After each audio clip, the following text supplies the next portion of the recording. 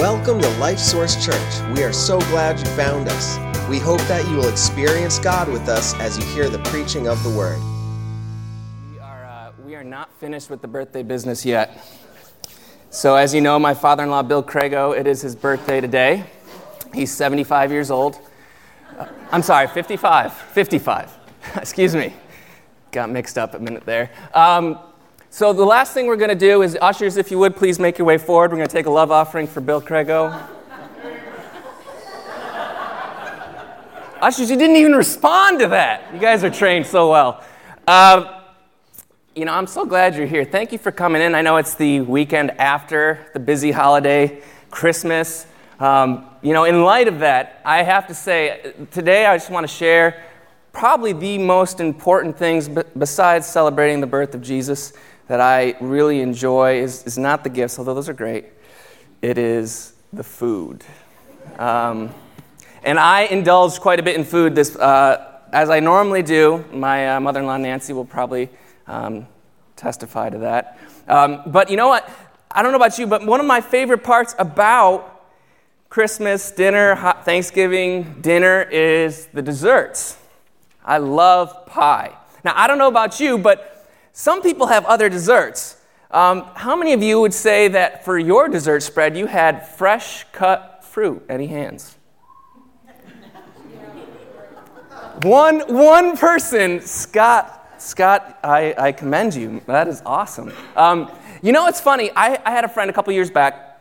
He was Portuguese, and so I went to his house for a couple meals. I had meals a few times with his family, and the food is awesome. I love exotic food. I love any kind of strange food that you got. If it's Portuguese, I had never had it before, so I was asking them, what's this? What's in this? There was something about cow stomach at one point. I ate it. It was amazing in a weird way, but so I had it, right? And then we get to the end of the meal, and at the end of the meal, the father says, all right, let's have dessert. I'm thinking, man, what kind of Portuguese dessert spreads are we going to get? It's going to be amazing, right? It's going to be so good. You know what they brought out?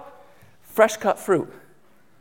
And I have to be honest, I went from here exciting to I know what that is. That's kind of boring. Who eats fresh cut fruit for dessert? Everybody but Americans, apparently. Everybody but Americans eat fresh cut fruit for dessert. And you know what? It makes a lot of sense. I mean, fruit is sweet. It's nutritious. I mean, it's not too heavy, which is kind of nice, so it doesn't overfill you. But as Americans, we love to have a full belly. So you know what we do? We take our fruit. Yeah, it might even be fresh, and we'll cut it. But then we'll put butter and sugar, and we'll put it into a pie. That's how we have dessert in America. And I say, amen to that. That's awesome. But for the majority of our time, that's great for holidays, but I'm thinking maybe this is a good idea. Let's have fruit. We got to have fruit anyways. Let's make it the dessert, So fruit, let's talk a little bit more about fruit. Fruit is, as I said, sweet, it's nutritious, it's very good for you. As we know, in our modern culture, worldwide, fruit is often associated with a healthy lifestyle, is it not? So, somebody's an active, healthy person. You see an image of them. If they're not exercising, they're either eating vegetables or fruit, because fruit is often associated with a healthy lifestyle. It's funny, the scriptures, the Bible, we're going to look at a story from the life of Jesus, and in it, Jesus is going to use a fruit tree particularly, to illustrate a spiritual truth to us. And in the Bible, the fruit is used oftentimes as an illustration of a spiritually healthy, person. Fruit, from the scripture's standpoint, is often associated with the plant. Fruit, a large, sweet fruit, is the illustration of a vibrant, healthy plant. And so, in the scriptures, fruit is often illustrated to illustrate that a person who has spiritual fruit, fruit of the Spirit stuff, Galatians 5, love, joy, peace, patience, kindness, goodness, faithfulness, gentleness, self-control. These things, they are there and operative in a person who has a vibrant spiritual life. And the fruit is large and sweet, nourishing to their lives and to the lives of those who interact with them. So, thinking about sweet fruit, vibrant spiritual life, I want to get honest with you, and I would like you to get honest with me, just in your heart. Let me ask you a question. If I was to ask you, would you say your spiritual life is vibrant? And are you experiencing sweet spiritual fruit? What would be your answer right now? Let me qualify that maybe a little bit for you. Vibrant spiritual life, sweet fruit. Are you experiencing God on a daily basis? By that, are you understanding more about who He is? Is that affecting you? Are you experiencing change in your life? Are you seeing and understanding how God is at work in you and at work in others? And because of that, you want to be a part of what He's doing. You're actually praying in line with what you understand who God is. And as you're praying, you're starting to see Him answering and bringing change in your life and in others' lives. And it's an exciting, amazing thing. Are you experiencing God in your life? Is your Bible study, time in the Word alone, how's that going for you? How's your prayer life? Are you experiencing God? See, what we're going to talk about today is that a vibrant spiritual life and its sweet fruit is available to every one of us and should be, can be, active at work right now. You could be experiencing it. So I want to ask once more, would you say your spiritual life is vibrant, and are you experiencing the sweet fruit of it right now? You know, if you were to answer, I would imagine you might say something like this. Some of you might be here today and you might say, absolutely, Jeff, my life is amazing right now. I am definitely having a vibrant spiritual life. This is what's going on in my life. Yes, I have sweet spiritual fruit active. It is amazing. And for you, I am so happy that you're here. And the reason why is because I believe God wants you to learn something so important so that that life is not something that gets robbed from you. You might be a person here today, and you might be saying, you know what, Jeff, I got to be honest, spiritual life, I don't even know if I have that. Vibrant, I'm just trying to survive. Fruit, man, if I could eat some fruit, that would be good right about now. Things are rough. I got to be honest, things are rough. And for you, I'm so glad you're here. If you're a guest and that's where you're at, I'm especially glad that you're here. Because today, Jesus is going to give us the understanding of how to start a spiritual life and how to maintain that. And so you need to hear what God might be saying to you today. Then I think there's a third group. The third group is probably what would be the group that I would classify myself as being in. And that is, you would say, Jeff, my spiritual life is good. Yeah, I'm experiencing God. Yeah, there's fruit in my life. But for me to qualify it as vibrant, no, it's good. Say that I have sweet spiritual fruit in my life, it's there, but I don't know if it's sweet. I don't think I could say my life is vibrant spiritually, and I could not say that my spiritual fruit would be sweet. If that's where you're at, I want you to understand this, that Jesus, as we talk through this message today, He is going to directly talk to you about what might be robbing you of a sweet spiritual life, a vibrant spiritual life, and its sweet fruit.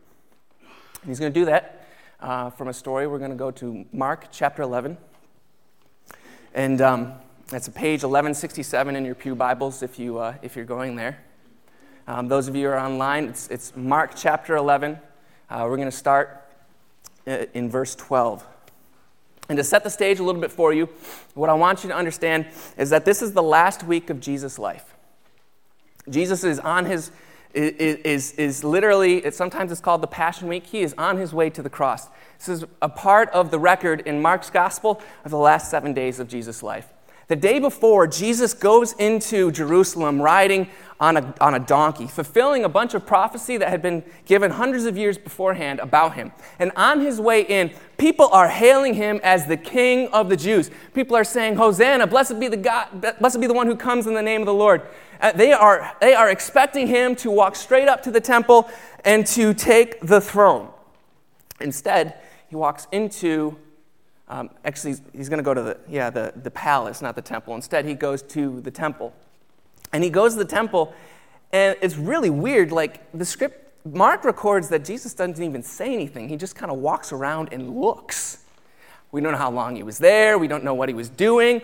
All we know is that he just was there. How would you feel if you were one of the disciples with him that day? I mean, they were walking behind him as people were hailing him as the king, and they're like, yeah, we're with him. Yeah, we're going to the throne. Yep, I can't wait to see what I'm going to be. What's Jesus going to make me? And then he walks around the temple and doesn't say a thing. There would be a point where I would start to distance myself a little bit from Jesus and say, or Jesus, what are we doing? What's going on? But at some point, Jesus just says, all right, guys. I don't even know if he says it. Maybe he just walked out of the temple. He walks and he heads to a town called Bethany, just outside of Jerusalem. He spends the night. The next morning, we pick up our story. This is the next morning. He rounds up his disciples and he says, hey, guys, we're heading back to Jerusalem. And so they get together and they walk towards Jerusalem. And we pick up in Mark chapter 11, verse 12. And it says this, now the next day, when this is the disciples, had come out from Bethany, he, that's Jesus, was hungry, forgot breakfast. So, seeing from afar a fig tree having leaves, he went to see if perhaps he would find something on it. Now, that's really important. Fig trees. Now, I don't know a lot about fig trees, but what I do know is this. When a fig tree has leaves on it, what that typically means is that there is fruit there. They're little green fruits. And so Jesus sees this fig tree. And when he sees this fig tree, he sees what appears to be a tree that should have fruit on it. And so he expects to find his breakfast. And so he goes to the tree. Look what happens. He went to see if perhaps he could find something on it, and when he came to it, he found nothing but leaves, for it was not the season for figs. Now, what that means is, fig trees have seasons, right? But what we do know about fig trees is typically once the leaves start, the fruits start quite shortly thereafter. And so here is Jesus. Jesus sees this tree, and Jesus says, sweet, breakfast. Come on, guys, let's go get some breakfast. No fruit. Man, I would be kind of bummed about it. Look what Jesus says, verse 14. In response, Jesus said to it, let no one eat fruit from you ever again. And his disciples heard it. Now, I would have heard that for sure, because I would have thought at that moment, note to self, next time Jesus says, hey, Jeff, go into the city, round us up some grub, bring it back, and let's have some breakfast. And if I don't do it just the way he said and come back, I don't want to end up like that fig tree. Just saying. So, they were kind of weirded out by that. And you know what? Things just get a little weirder. As they go into the city, we're not going to read it, but we're going to talk about it. He goes into the temple again. Now, this time, he doesn't just walk around the temple. This time, he goes crazy Jesus on them. He starts throwing tables. He starts cursing out, essentially, the religious leaders there, telling them things like, you've turned my father's house into a den of robbers, a den of thieves. It's supposed to be a house of prayer. Now, if you were the disciples today, you would be saying, wait, Jesus, I thought we were going to go take the throne. Wait, Jesus, I thought you're king. Now you're going to get us killed. I would be really uncomfortable being around Jesus at that point. And then at some point, he just says, all right, guys, after he throws everything around, gets things all messed up, he says, we're going to head back home, back to Bethany, stay the night at Bethany, and they spend the night again at Bethany. And at some point, they wake up. We start off, and we're going to jump to verse 20. At some point, they wake up, and Jesus gets them up and says, now in the morning, they start heading back to Jerusalem. Says, all right, we're going to head back. As they passed by, they saw the fig tree dried up from the roots. Translation, it was withered and dead. You know, what's weird is Jesus didn't say, may you wither and die, did he? He said, may no one ever eat of your fruit again. And remember, it said the disciples remembered it. They heard it. And so, verse 21, Peter, representing the disciples, remembering, said to him, Rabbi. And now I'm going to try and convey the inquisitive nature of this statement. The fig tree which you cursed has withered away. Why? See, Peter heard that he cursed the fig tree, but he didn't expect to see the fig tree dead, and neither did any of the disciples. And so he's kind of confused about this. And so he's looking for Jesus to answer him. And so Jesus does in verse 22. Look what he says. He says, "So Jesus answered and said to them, 'Have faith in God.'" Anybody else? I mean, some of you serious Bible students, some of you Christians that have been Christians for a long time, I know you're like, "Oh yeah, amen, have faith in God." How many people here right now are kind of like, "I'm confused, just honest. Give me a hand." I got 1, 2. All right, so us three, we're the only ones that are just being honest right now. Everybody else just doesn't want to raise their hand. Have faith in God. Yeah, that's what Jesus says. He says, have faith in God. Now, why would he do that? Well, he goes on. He says, "For assuredly, I say to you," verse 23, "whoever says to this mountain, 'Be removed and be cast into the sea,' and does not doubt in his heart, but believes that those things he says will be done, he will have whatever he says." What are you talking about, Jesus? All right, well, let's talk a little bit more about the fig tree. Remember in the beginning of our talk today, I said the fig tree, fruit in particular, typically demonstrates or typically is used to illustrate a person, the spiritual life of a person. So, Jesus is the best teacher that has ever walked the face of the earth, the greatest teacher ever. So he is actually taking this fig tree and he is going to use it as an illustration of a person. Now, here's the deal. What you also need to know is Mark was very particular in the accounts that he recorded in his gospel. He was very intentional, and the Holy Spirit inspiring him was also very intentional. See, Jesus, it's very important. It's not just a chronological event, but Jesus going to Jerusalem, looking at the temple, Jesus seeing a fig tree which had leaves that indicates that person should have spiritual fruit in their lives, does not. And then he goes to the temple, sees the religious leaders of the day abusing the role that God has given them in the temple, curses them out, goes home, comes back to Jerusalem, on the way, sees this fig tree. The fig tree's dead. Here's an opportunity for Jesus to teach about spiritual life. And he goes on after this, and we know that that's what Jesus is doing because as he goes on later, he starts giving all of these lessons about the spiritual leaders. He's basically saying, listen, don't listen to what the spiritual leaders here tell you. They're spiritually dead. They don't have any life. Their words have no life. Do not follow them. My words have life. See, what Jesus wants us to understand, what Mark is trying to record here, is the difference between a spiritually alive person and a religious dead person. See, someone who has true religion and someone who just has the appearance of spirituality, the appearance of religiousness, the appearance of what should be spiritual fruit in their life. But upon closer inspection, scratch a little bit under the surface, what you find is there's no fruit at all. Furthermore, what you find is that they're actually spiritually dead.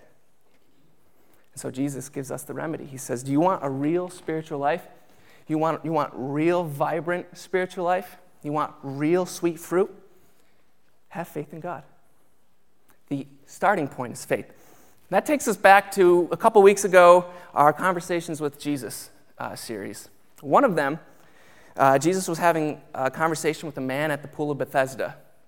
He was a crippled man. He was looking to be healed. And basically, the context was healing. The context was answer to prayer. The context was breakthrough. The answer that Jesus gives is believe God and do what he says. So we're not going to talk a whole lot about this part of what Jesus is saying here, other than to just say that what Jesus is saying here is essentially the same message. If you want to have a vibrant spiritual life, you want to have its sweet fruit, it starts with believing God and doing what he says. And so this whole conversation about having the ability to move mountains, that phrase was a common phrase in the day. That phrase was used of rabbinical teaching at that time. What it meant was it was used to associate, like they would talk about a rabbi and say, man, that rabbi's teaching can move mountains. His life is a mountain-moving spiritual life. It was hyperbole. It was meant to be an illustration of a kind of overcoming spiritual life. And Jesus says, you want real overcoming spiritual life? Believe God and do what he says. Now, that kind of leaves us where we started, right? Kind of leaves us at the beginning of our message. Or some of us are here and are saying, you know what? My life is vibrant, and I am experiencing the sweet spiritual fruit of it. Some of us are here and we're saying, you know what? I don't even know if I have that. Well, it starts with believing God and doing what he says. And so that first and foremost means you got to believe God about what he says about who you are. If you're not sure if you have a relationship with God, it starts with understanding that you are a sinner and that God has to judge sin. He loves you, and so because of that, he has judged his son in your place. Jesus Christ lived the perfect life you never could live, die on the cross. He died on the cross for your sins. He rose from the dead, victorious over the grave, offering you the opportunity to be made right with God. And so if you're not sure if you have a spiritual life at all, it starts with believing God that he has made a way for you to be made right with him and doing what he says, calling upon Jesus alone, trusting him alone to save you. But some of us are here today, and some of us are here saying, Jeff, I know I'm a Christian. Jeff, I know I'm even believing God and doing what he says. I am active in my Bible study, prayer. I'm doing it all. I'm going to church. I went through Olympians. I got membership. I got bronze, silver, gold. I did youth group. I got service, Christian services. I've got my scholarship to the BI. I just went even did the BI. Maybe you're kind of like, well, I've just been a Christian for a few years, but I'm learning, I'm growing, I'm doing everything I'm supposed to do. Even staying here for the growth time. I'm coming Wednesday nights. I'm doing it, but vibrant spiritual life, sweet spiritual fruit, I'm not there, Jeff. I might have been at a time, but right now that's not where I'm at. Well, aren't you glad Jesus doesn't end the message right there? Jesus doesn't end his lesson right there. In this account, Mark records at least one other thing Jesus said. And it's really important that what we hear is what Jesus is getting at. That, a vibrant spiritual life and its sweet spiritual fruit is available, but there are things that can rob you of a vibrant spiritual life and its sweet fruit. And so Jesus wants his disciples to know that, and by the inspiration of the Holy Spirit, this account was recorded so that people like you and I could know this too. Notice what Jesus says in verse 25. And whenever you stand praying, if you have anything against anyone, forgive him, that your Father in heaven may also forgive you your trespasses. Now you might be saying, wait a minute, Jeff. Are you serious? We're going to talk about forgiveness? Yeah, we're going to do that because that's what Jesus is doing here. Remember, this whole conversation is around this fig tree. So let's talk about fruit a little bit more. Again, I gave you the fruit of the Spirit, which if you've been a Christian for any amount of time, you know it. Love, joy, peace, patience, kindness, gentleness, faithfulness, goodness, self-control, right? But every translation that I looked at that was trying to get as close to a literal translation or a thought for thought, it typically starts out with this word in the front of the sentence, but the fruit of the Spirit. And the reason it's there is because the fruit of the Spirit is actually the contrast of something else, the contrast of what starts in verse 19 of Galatians chapter 5. This is what it says in verse 19. I'll just read it for you. Listen to me. Now the works of the flesh are evident, which are adultery, fornication, uncleanness, lewdness, idolatry, sorcery, hatred, contentions, jealousies, outbursts of wrath, selfish ambitions, dissensions, heresies, envy, murders, drunkenness, revelries, and the like. Works of the flesh. If you've been here for any amount of time, we've talked about the flesh before. Let's just for sake of review, let's just say the flesh, as best we understand it, it's doing anything apart from God. It's doing what comes natural to us. The thing about the flesh is typically, when we become a Christian, what happens is, before that, we're dead to God. We're spiritually dead. The only thing we know how to do is what comes naturally to us. So what we've learned about how to handle life, its issues, what come at us, is really, for the most part, would fall under this list, works of the flesh. Now, some of them might be nicer than the list that Paul gave us. This isn't an exhaustive list. But the idea is that it's stuff we do in our strength. Now, what happens when we become a Christian is we are born again, spiritually made alive. God comes and takes residence in our spirits, makes us alive. He starts working from the inside out, changing us. The Holy Spirit is in us, starting to empower us to live a life with God and in His power. And so when we do things that come naturally to us, what we've always done, it falls under this category typically, works of the flesh type stuff. Really what it is like practical agnosticism. It's kind of we believe God, but as we're living, it's kind of like God's there, but He's not really active in my life. It's not really a part of what I'm doing. That's like works of the flesh. It's practical agnosticism. Here's the thing. Part of the Christian life is basically learning what God says about every part of life and learning how to live, empowered by Him, a new life. And so the contrast is the fruit of the Spirit. So when we believe God and do what He says, those things start to become operative in our life. But Jesus wants us to know that the works of the flesh, like unforgiveness. Now, unforgiveness isn't really a word, but in the counseling books I looked at, they like to use it. I'll say this word, not forgiving, choosing not to forgive, rob us of a vibrant spiritual life and its sweet fruit. The works of the flesh, like not forgiving, can rob you of a sweet, vibrant spiritual life and its sweet fruit. You'd say it like this: no forgiveness, no fruit. Repeat that after me if you would. No forgiveness, no fruit. Say it again. No forgiveness, no fruit. See, because the works of the flesh, like not forgiving, can rob you of a sweet, vibrant spiritual life and its sweet fruit. But choosing to forgive clears the way for new, vibrant spiritual life and its sweet fruit. I want to talk to you a little bit more about unforgiveness and forgiveness. A man by the name of, his last name is Clinton, Tim Clinton. He's the president of a Christian counseling organization in America. Defines unforgiveness in these terms. He says, unforgiveness is a state of resentment, bitterness, hatred, hostility, anger, fear, and stress towards an individual who has transgressed against another in some way. Do you guys notice? I gave you the works of the flesh, right? What those descriptions are inside that description of a state of unforgiveness, correct? Yeah. So although Paul doesn't reference it in that passage, unforgiveness would be in the category of the works of the flesh. And no forgiveness means no fruit. But choosing to forgive clears the way. Look what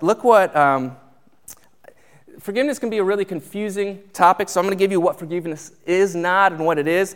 First and foremost, this is why we're called to forgive. First, this is from Neil Anderson's book, Steps to Freedom in Christ. It's a great book.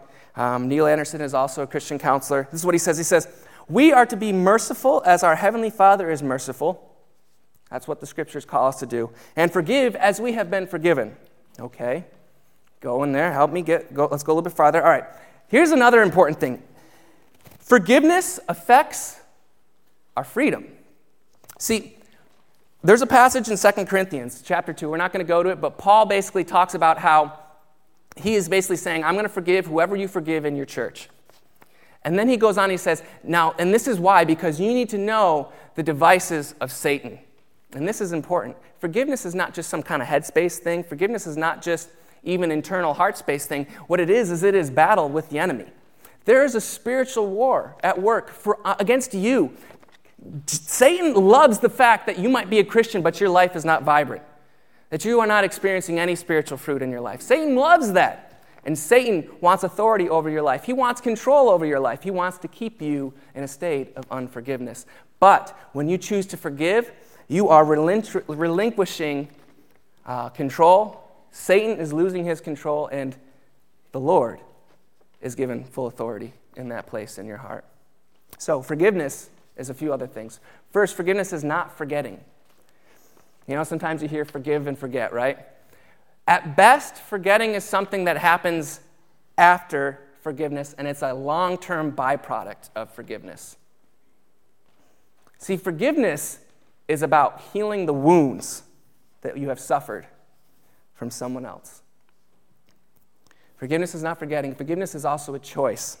It's a decision of the will. Now, you might say, Jeff, that sounds really hard. Let me give you a little encouragement.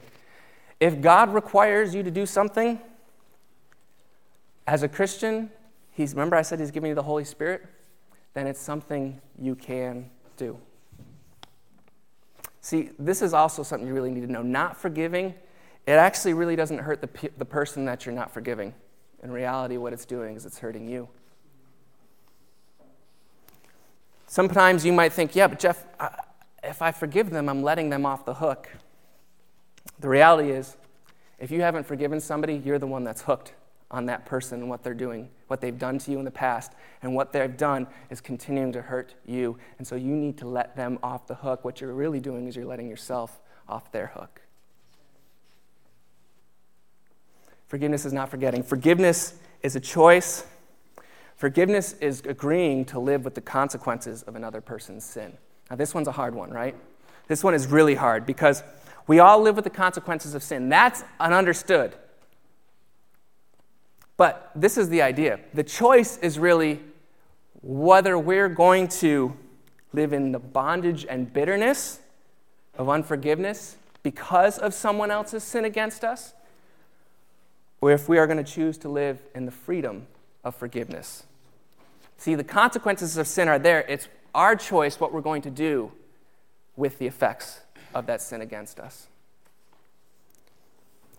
And this is really important. The cross makes legally and morally right forgiveness, forgiving another person. When Jesus died, He died for all sins once for all. Now, here's an important thing too.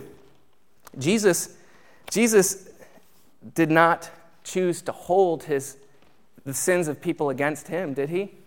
On the cross, this is what He said. He said, Father, forgive them, for they don't know what they do. He didn't say, I will choose to forgive this person after they feel bad about it. No, the forgiveness was already available.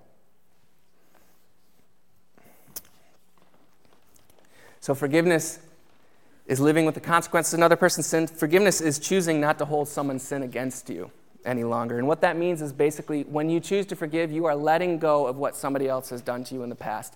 And as a result, what you're saying is, I am choosing not to bring this up every time I interact with you. I have forgiven you, and so every time you do something that hurts me, I am not going to say, see, it's just like what you did before. You've already forgiven them of the past. But it's important. Forgiveness is not saying, I'm just going to continue to live with the abuse of what people have done to me. That's a whole other issue. There's two things. Oftentimes people confuse reconciliation with forgiveness. Reconciliation is the restoration of a relationship with another person. Somehow, two parties have been offended. There's something in between them. As a result, their relationship has been affected. Reconciliation is the restoration of that relationship, and it takes two parties to be reconciled to each other. Forgiveness takes only one person. Forgiveness needs to be done from the heart. And what I mean by that is that this is probably one of the hardest thoughts about forgiveness. It means that you actually need to take the time to think about who's hurt you. You actually need to take the time to think about who's hurt you in your past, what they did, and how it made you feel. And it's really important because if you don't do that, it's just kind of headspace stuff. But the reality is there is deep heart-level, soul-level wounds in your life. And do you not see that no forgiveness means no fruit? If you are living in a state of unforgiveness, you are being robbed of a vibrant spiritual life and its sweet fruit. And so you need to get to that level where you actually think about what people have done to you, and how it made you feel, so that when you choose to forgive them, you're choosing to forgive them for how it made it feel. Down to that level, emotions welling up, so that the healing power of forgiveness goes to the heart level of your soul. Because that's where it needs to be. It's not just a headspace thing. Forgiveness comes from your heart. And this is the last thing I would say to you. Don't wait to forgive. Remember, Jesus didn't wait to forgive from the cross. And don't wait till you feel like forgiving, because here's the reality. You probably won't ever get there. You probably won't ever get to the place where you feel like forgiving. But when you choose to forgive, The reality is Satan loses his hold on you. God begins a healing process in you. And real, vibrant spiritual life can come. Real freedom and real fruit can grow. On that thought about fruit, I'm not a gardener, so I had to do a little research on this. But gardeners have been doing something for thousands of years, all the way back to the time of Jesus and before that. And they do it to actually maintain the life of a plant. To maintain the life of a plant, not just to maintain it so that it's healthy, but also when they do this, the fruit that comes from fruit trees grows bigger and sweeter. What is it? Anybody know? Pruning. See, gardeners prune plants. Now, they'll prune leaves and they'll prune branches, and they do this because it actually helps focus the life and energy of that plant. And the more life and energy that is put to the parts of the plant that are still there, the more likely that the fruit that's there is going to get larger and sweeter. And isn't that what we want in our lives? Now, here's the thing. Gardeners, when they also prune plants, they're looking for something in particular. This is not normal. Well, it's not good when it's on the plant. They're looking for a thing called sucker branches, sometimes called sucker roots. Now, what these are is these grow down at the base, just above the ground, near the roots of the plant. What happens is a plant will grow this branch off of its base, and it does it under moments of stress. Could be overwatering, underwatering, bad soil conditions, parasites, you name it. But the plant does it because it thinks it needs to do it to survive, in order to live. And so it grows this branch. And as it grows, you know what happens as the branch continues to grow? It starts to take all the energy, all the life from the tree, and the rest of the tree starts to lose its energy, starts to lose its life, slowly begins to wither and wilt, and its capacity to grow fruit is lost. Isn't the sucker branch kind of like the works of the flesh in our life? See, works of the flesh, we do it under moments of stress. When somebody hurts us, what do? We get angry. We get bitter. We hate them. We do it because we think we need to survive, to protect ourselves. See, the works of the flesh are just like the sucker root on a tree, just like the sucker root on a fig tree. And just like a sucker root on a fig tree sucks the life away from the fig tree so that it cannot have vibrant life and cannot grow spiritual fruit, the works of the flesh rob you and I of a sweet and vibrant spiritual life and its sweet fruit. Choosing not to forgive means no fruit. No forgiveness, no fruit. But choosing to forgive clears the way, just like a gardener pruning a soul. You're pruning your soul when you forgive, and it clears the way for a vibrant spiritual life and a sweet fruit. So, I'm going to end our time with this thought. You started here, you're saying, Jeff, my life is good, but it's not great. That's where you're at? That's awesome. And this is why. Maybe it's the works of the flesh that are robbing you of a sweet spiritual life. Maybe it's unforgiveness. Now, I'm not saying that it is, and this is why, because I'm not saying that this is the only thing. I'm not saying that you're here today. You could just be in a season. That's very possible. Maybe you need to take some time and actually read Galatians 5, 19, 20, 21 for yourself and ask God to talk to you about maybe there's another work of the flesh operative in your life that needs to go, that you need to prune. But maybe it's forgiveness. And you know how I know if it might be forgiveness? Is when I said to you, when I talked about forgiving, when I suggested that you need to forgive somebody, a name, a face, somebody came up from your heart to your mind. I would hold on to that person right now because I want to encourage you to forgive them. And for those of you that are having a sweet spiritual life right now, things are awesome. You need to know that there can be something that's going to rob you in the future. And so you need to learn how to forgive. You need to be a forgiving person. And those of you who are here who aren't even sure if you have a relationship with Jesus, I want to help you with that. Come see me, Walt. Talk to somebody else that you know is a Christian here, and we can help you with that. But you also need to know that once you become a Christian, forgiveness is really important. And then, like I said, that person that's here that's saying, I got a good life, a good spiritual life, but not great, not vibrant, not sweet fruit in my life. I've given a handout to every one of you, and on it says, for those of you listening online, the handout says, no forgiveness, no fruit. And then it's got one of our passages from today, Mark 11:25. When you stand praying, if you have anything against anyone, forgive him that your Father in heaven may also forgive your trespasses. And then on the back, there's a prayer of forgiveness. And basically it says, Lord, I forgive, and then it gives you the opportunity to name the person, and then it gives you the opportunity to state specifically what they did and how it made you feel. And then it goes on, it says, I take authority over the enemy, and in the name of Jesus Christ and the power of his resurrected life, I take back the ground I've allowed Satan to gain in my life because of my attitude with. And then you name the person again. And then it says, I give this ground back to my Lord, Jesus Christ. Maybe some of you here today need to actually spend the time to actually write out, ask God to reveal where unforgiveness is in your heart and who it's for, and make a list of who's hurt you, what they did, and how it made you feel. And then walk through this prayer for each one of those people. And then you need to make it the practice of your life. Those who are forgiven much, forgive much. That's what the scriptures say, is what we understand the scriptures to teach. And so we all need to be people who practice forgiveness. So as people offend us, we need to practice forgiving. And the reason I give you a prayer to do it is because it is a spiritual activity. It is not just a headspace thing.